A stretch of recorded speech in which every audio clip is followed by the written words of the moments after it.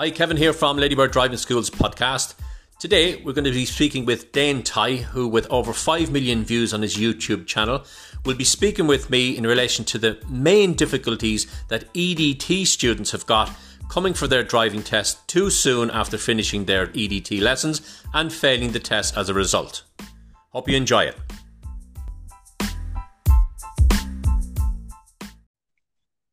Dane Tighe, you're welcome to the podcast. How are you doing? Very good, thanks, Kevin, and thanks for having me. No problem at all. So listen, it's great to be able to get to chat with you, because I'll just give you a quick introduction. So you've got really over 5 million viewers. You're Ireland's largest driving lesson YouTuber, if you like. Do you want to give us a bit of an introduction to yourself, and then we can get stuck into what we're going to talk about today in terms of the difficulties young people will have with and how the online world is looking at driving lessons in a different way than say the not online world, if you get me. So fire away. Thanks, Kevin. Yeah. So the name is Dane Tighe. I've been a driving instructor since 2008, and I've been making videos pretty kind of seriously, I suppose, since 2015, 2016. I made my first video in 2011, and I kind of left those initial videos there, and I just kind of got more into the YouTube, and I got better cameras and better editing software in 2016, 2017, and I've enjoyed my job as a driving instructor. I still do the driving lessons, albeit not as much as I used to, and my main focus these days is making the driving lesson videos. Before I was a driving instructor, I was a sales rep on the road, and I was just looking for a change around 2007 and 2008. So I saw an advertisement in the recruitment section of the Irish Independent, I think it was. ISM were looking for applicants to become driving instructors. So I took up that opportunity, and I've never looked back. It's been a great job. I've met so many different people. I've enjoyed the teaching aspect of it. I've enjoyed bettering myself as well, because I think when you're a self-employed driving instructor, you have to always look at improving yourself, like whether it's marketing or whether it's sign writing the car, or in my case, going into the online world. And it's a great job, and I've always enjoyed it, and I still enjoy it. And I'm looking forward to seeing what the next couple of years holds as the driving industry changes and as it undergoes evolution, I suppose. Yeah, and it's like 5 million views. That's serious, serious viewers, and it just shows you the way the industry has gone.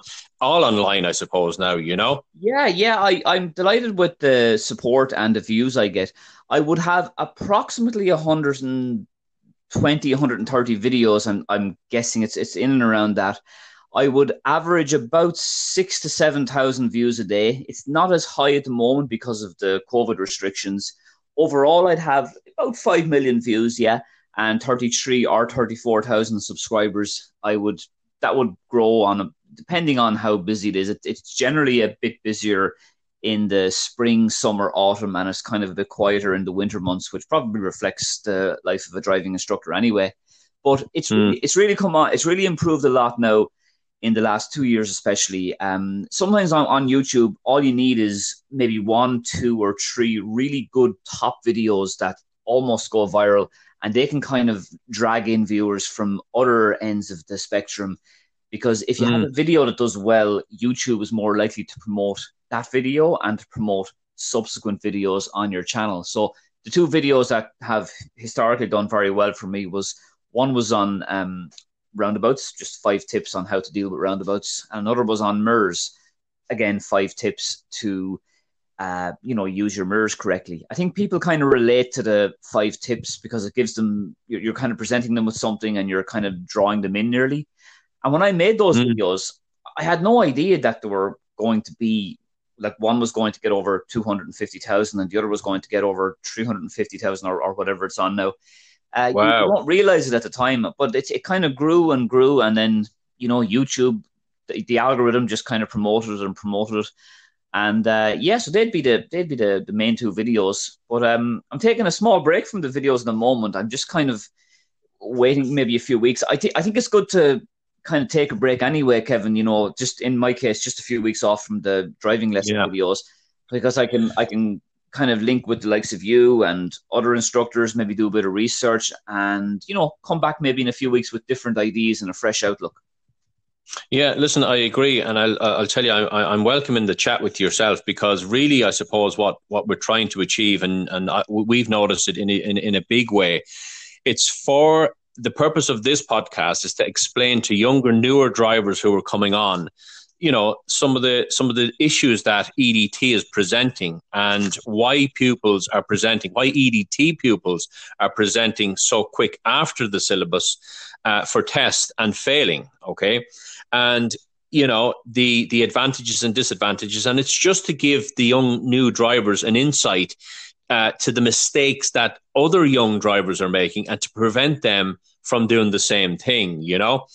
And I suppose the online world is what I'm interested in. Why we're linking up is because I'm trying to see, what we're trying to see is, what is the online world thinking in relation to EDT and the difficulties that it's posing for them, and how can we help through education to find a better way, or to find an easier way from listening to people who have made mistakes previously, if you get me, Yeah. So what we're finding in the school is that younger drivers they're passing their theory tests. Well, not at the moment, but getting their theory test and starting their 12 EDT lessons. And it starts going wrong right from the start, okay? And the reason is because the mentality out there, and you can tell me I'm wrong, is that 12 hours is my target. I'll go for the test quite soon after that, with maybe a few pre-tests or whatever, and failing badly because they're not prepared. Like, what are your viewers thinking of EDT, or what's are you seeing the mentality is in terms of preparing for EDT and then going on for? Well, that's a great point, Kevin, and it's a very good observation, and it's one that I would absolutely agree with.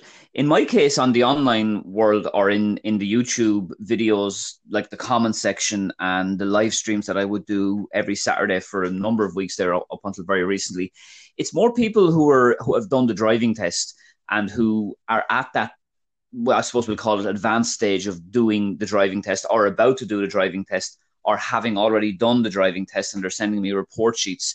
I wouldn't necessarily have a huge amount of, I suppose, contact or comments from people doing the EDT, although I would have some, but I would say about 60 to 70% of my interaction is with people who have done a test. But you made a great point. You see, everybody's different. And when you have a learner driver, like driver A could turn up and they could be fairly naturally accustomed to driving, let's say. They could have been a farmer or a farmer's son or daughter, whatever like that, and they're used to driving machinery and they're used to developing their spatial awareness, and they could do the 12 lessons and it might be fine for them, and then they might get maybe 2, 3, 4, 5 more lessons afterwards and pass a test. But you see, everybody's so different, and more often than not, people are not going to be like that. That's why the 12 lessons is just a number that was kind of, I suppose, plucked out of the sky, for want of a better phrase, and it kind of is meant to apply to everyone. Now, while it might be fine for a certain cohort, it's not going to suit every single learner driver out there. And that's why it's important that learner drivers understand that they shouldn't think of the 12 lessons like a target. Like when you climb a ladder, you have to get to the top step of the ladder to reach whatever you're reaching.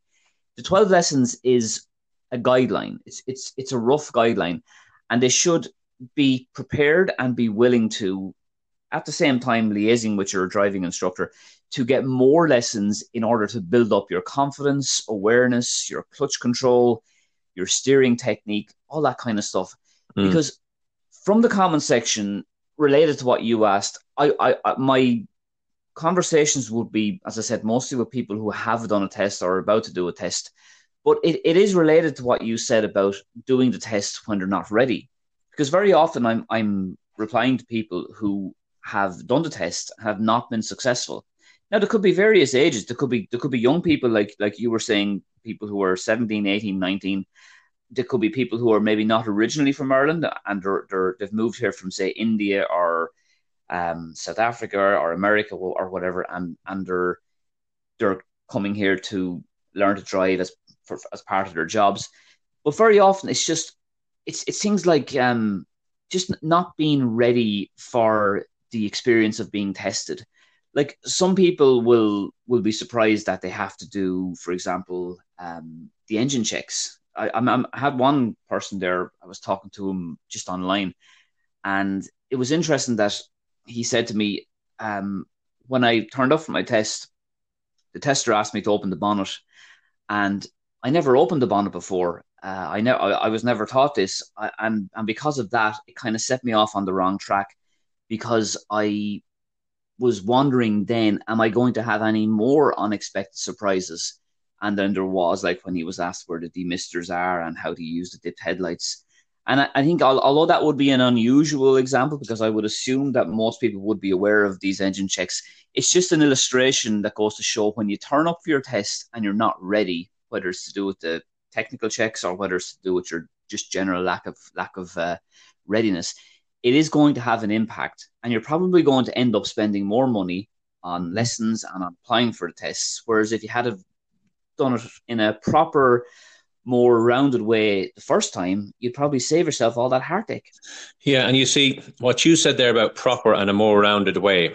You see, the drivers don't have a gauge to say, okay, so where am I at now in terms of my level to pass a test? And I'll give you an example. So the statistics out there is that it takes about 40 to 45 hours on-road driving in general, not lessons now, just in general, right, to be able to be at the level to pass the test, okay? So if you took that template and you said to somebody, okay, so look, this is where you need to be volume-wise in terms of the hours to be able to even attempt to pass a test on your first occasion, right? Now, the calls that we're getting to the school are as follows. I've done my 12 lessons. I just want a pre-test just to go around the routes because I'm not familiar with the Dublin test routes, okay? Now, a number of factors in terms of that is this. Some of the drivers can't get practice in between to develop, okay? They don't have insurance. They can't get insurance. The parents don't have a car. They have no access to develop and progress, right? So they're thinking, all right, I've done the 12. I'll chance my arm. I'll send off for the test, and we'll see how it goes. Sure, I've done the 12 lessons anyway. And then our response is, your level is not great, is poor, and you need to develop that level to be able to pass the test. And some of them are not interested in doing that, and they fail the test and reapply. And don't train in between because they either can't afford it or they don't have a car to practice on. And again, booking the driving school car and fail again.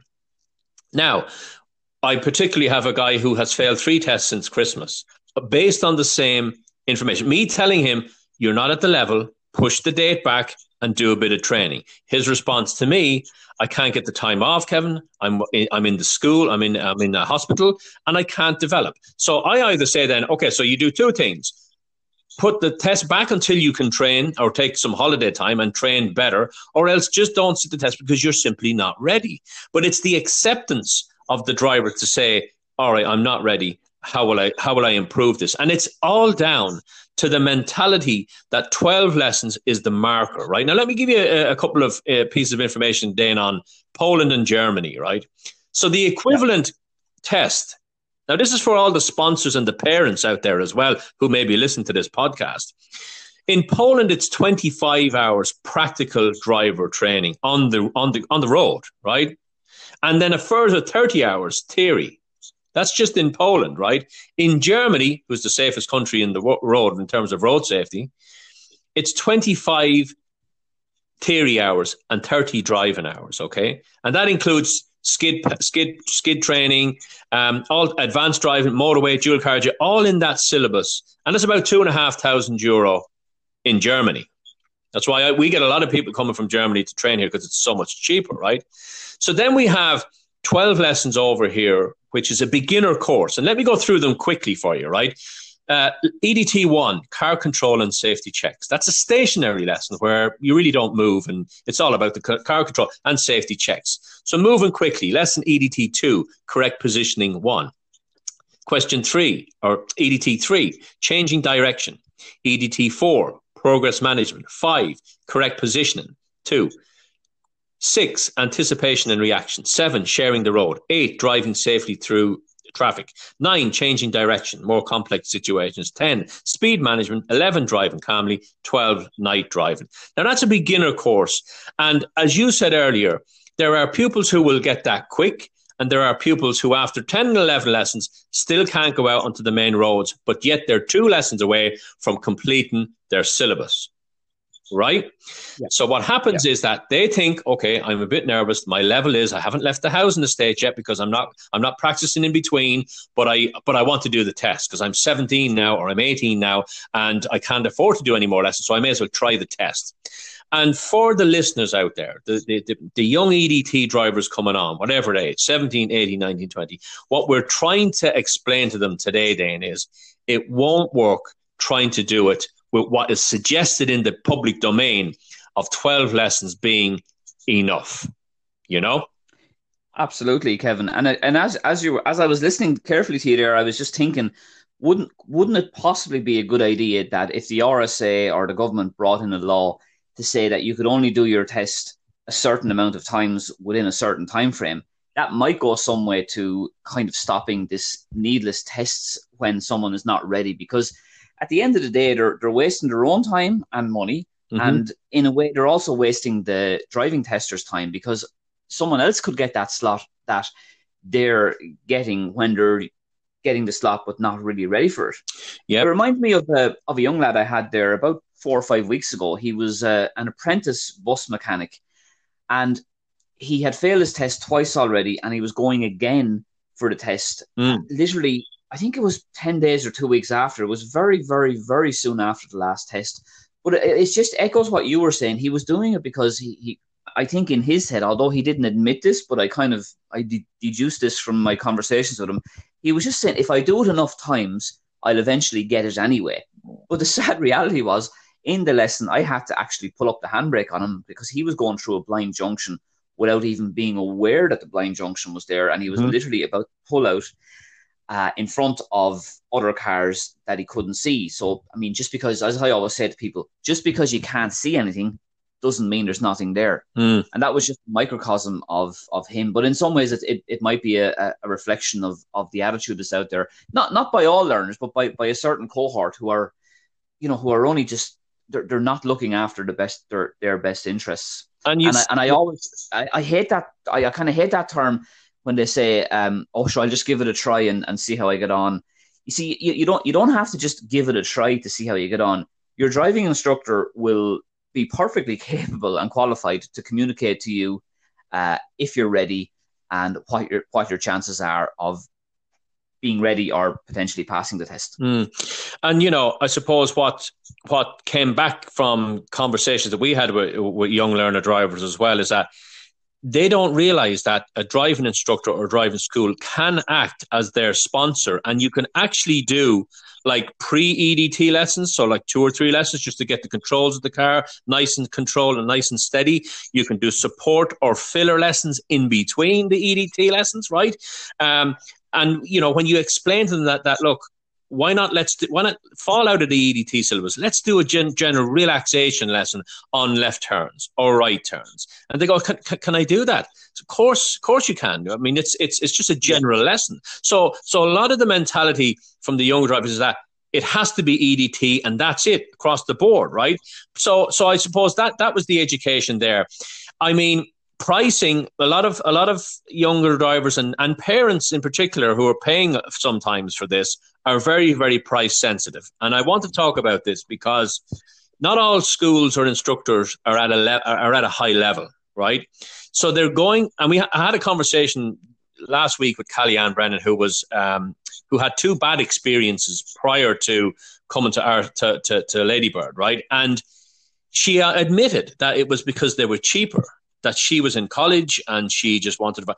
And she, in the podcast, she explains the rationale behind why she went cheaper and how it cost her more money and really mentally affected her in terms of her driving career until she met us, until she passed her test. Because at the end of the day, you pay for what you get, So price sensitivity doesn't mean that you're going to get the best instructor just because they're cheaper. It's more often than not the other way around, right? And again, if somebody is picking you know, a young driver is coming on and they see all these beautiful adverts and this school 100% number one in Ireland, all this nonsense, right? What you really have to be able to do is understand, you go to what online reputation they've got, right? How many reviews they've got, but not the 5-star reviews. Look at their 1-star reviews and see how many of them have they got. And if they've got more than 5 or 10 of them, walk away, like, because that's telling you how good they look after their customers. So, you know, what type of pass rate have they got? What's the online reviews? What is their social media activity like? This is going to give you a general idea to young drivers who are selecting a school. Yeah, this seems to be the right place where my type of demographic is veering towards. Do you know? As in your drivers are, your online market is all on. Like, I was sat in on your live YouTube presentation last week, and I was amazed at what engagement there was on a Saturday at 12 o'clock in terms of what you were actually helping them go through. So it just opened my eyes to see, God, there's a whole world here of knowledge, of people who are seeking knowledge, and that's the purpose of this podcast, you know.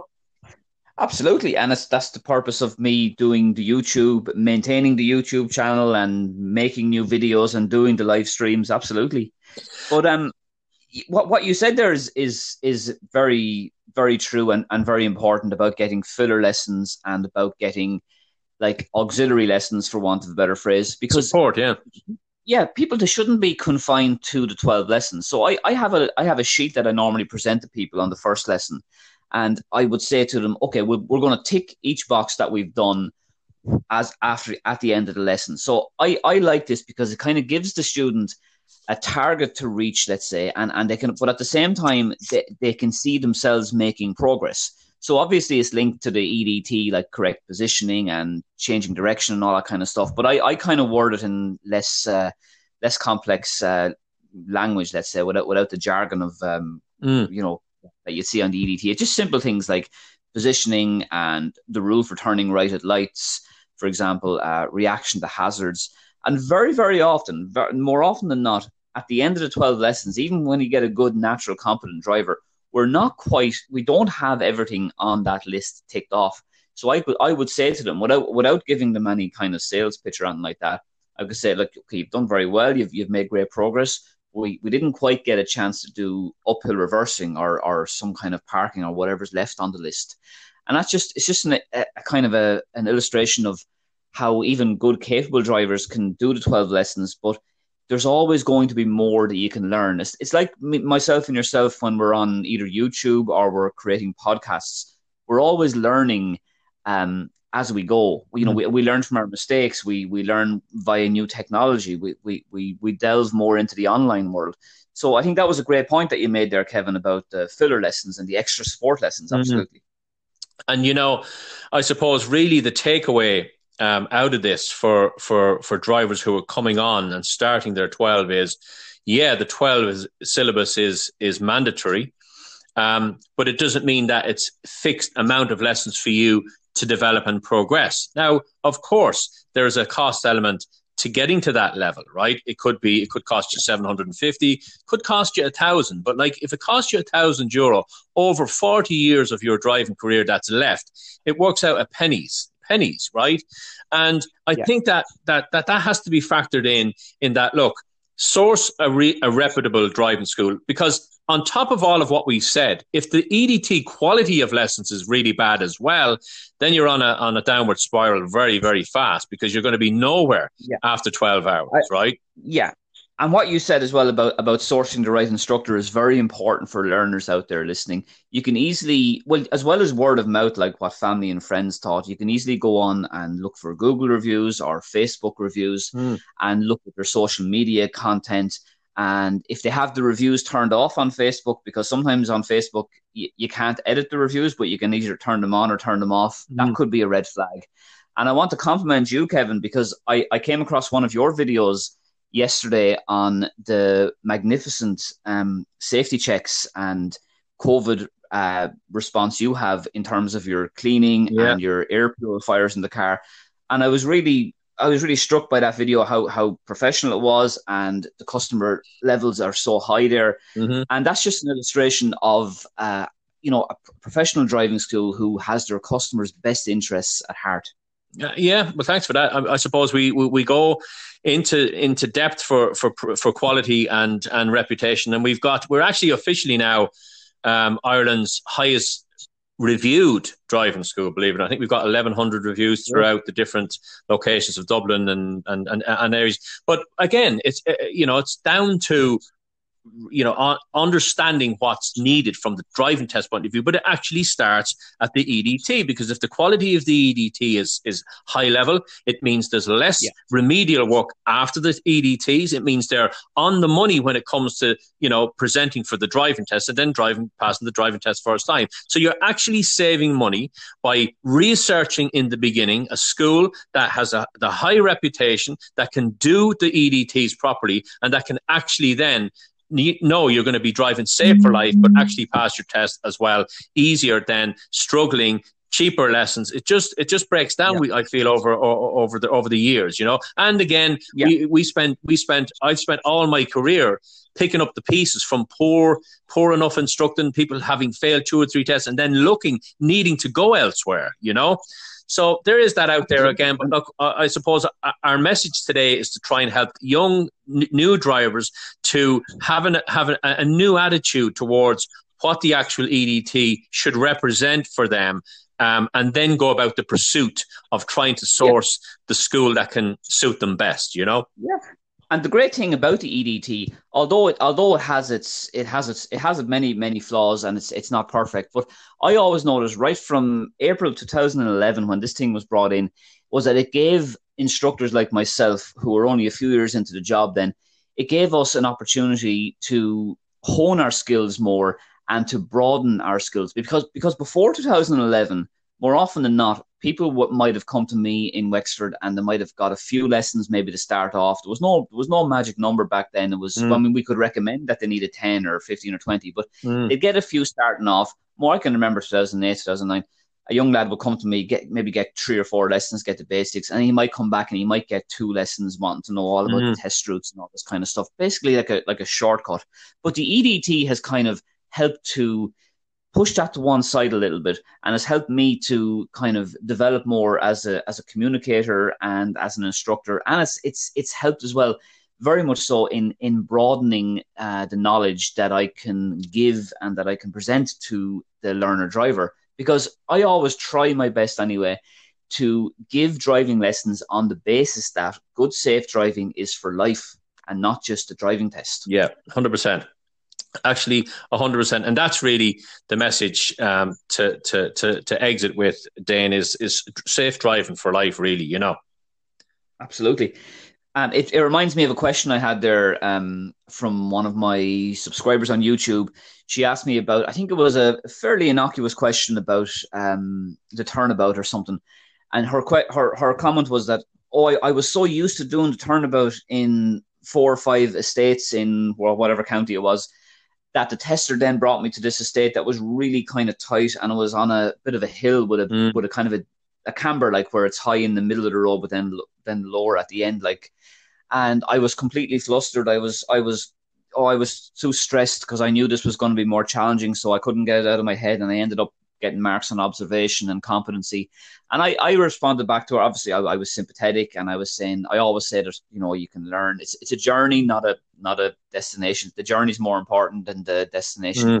But I just said that the important thing for me is, whether it's a turnabout or reverse or whatever, is to try get practice on different types of roads. For example, for the turnabout, tight roads, narrow roads, flat roads, hilly roads, and at least then, and I'm probably stating the obvious here, but at least then you're going to be more prepared if you get an unexpectedly difficult turnabout on your test, for example.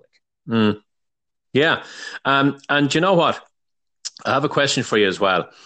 And it's my own observation on driving tests, right turn filter lights. Now, I've put a video up on this as well, right? A clear video to help people understand what should be happening here, when to move up on the circular green light. And time again, and I don't know if you have ever found this, but it's one of the main reasons people go down on tests, right?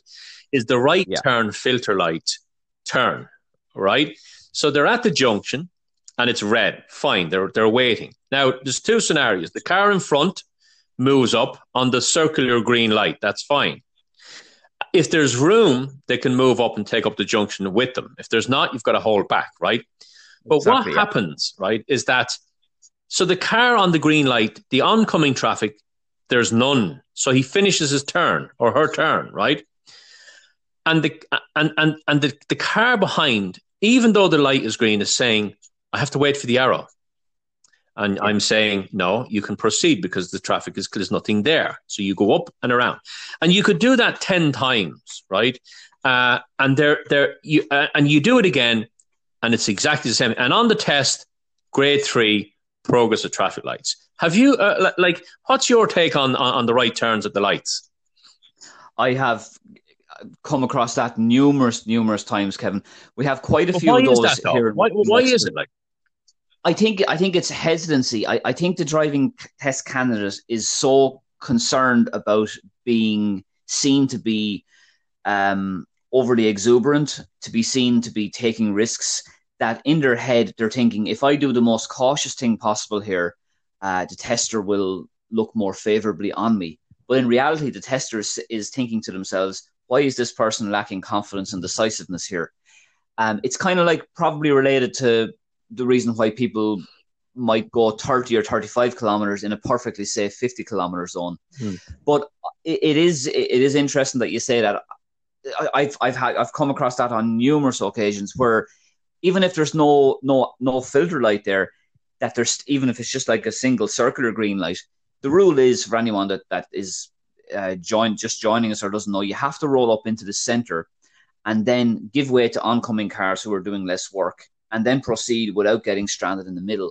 So I think it's just a mixture of, I think, lack of confidence and a fear maybe of the light turning amber or red and getting stuck in the middle. And just, I think it's a mixture of a lack of confidence and a lack of interpretation, maybe. Yeah, and absolutely. What I see as well is that, okay, so you could have an arrow, the green arrow for straight driving for the traffic to the left-hand side.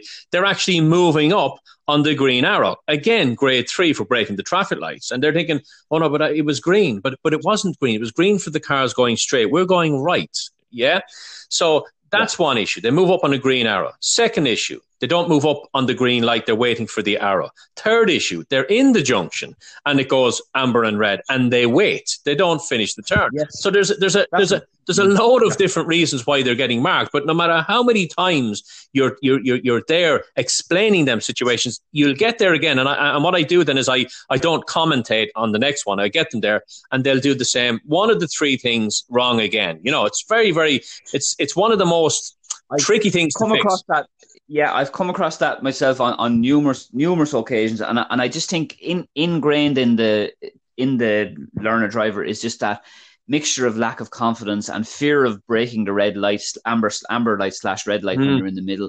They don't seem to realize that it's actually worse. Their attitude is actually worse, and I think that point comes nicely back to what you were saying originally about the extra lessons, the filler lessons. Because if it's a quiet day and you were doing lights, you might not necessarily have the same challenges that you would on another day when it was busier and was more traffic on the road, where you might get different kind of scenarios. So it kind of links back nicely to what you were saying about getting extra filler lessons, so you have more chance of encountering these type of conditions on the road. Yeah, 100%. Absolutely agree. Yeah.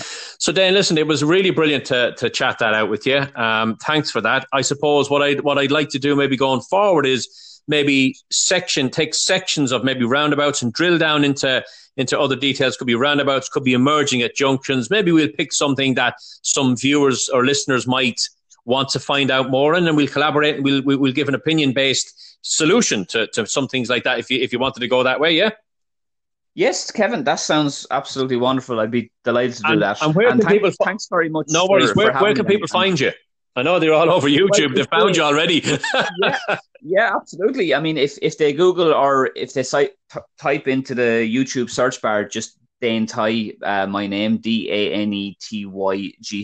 Yep. Or if they type in Driving Test Ireland, I should come up there on top.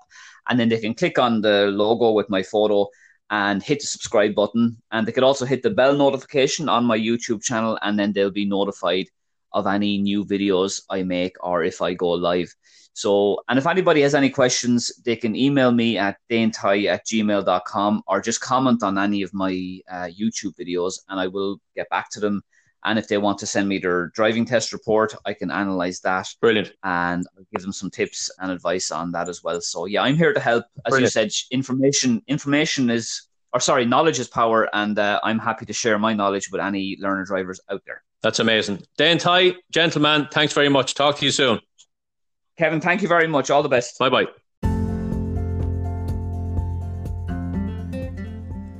Thanks to Dane there for his very valuable contribution to this podcast in relation to EDT and the difficulties and some of the solutions that we went through. If you need any more assistance or information, go to this podcast, share the podcast, or go on to our Facebook, Instagram, or YouTube channels. Talk to you soon.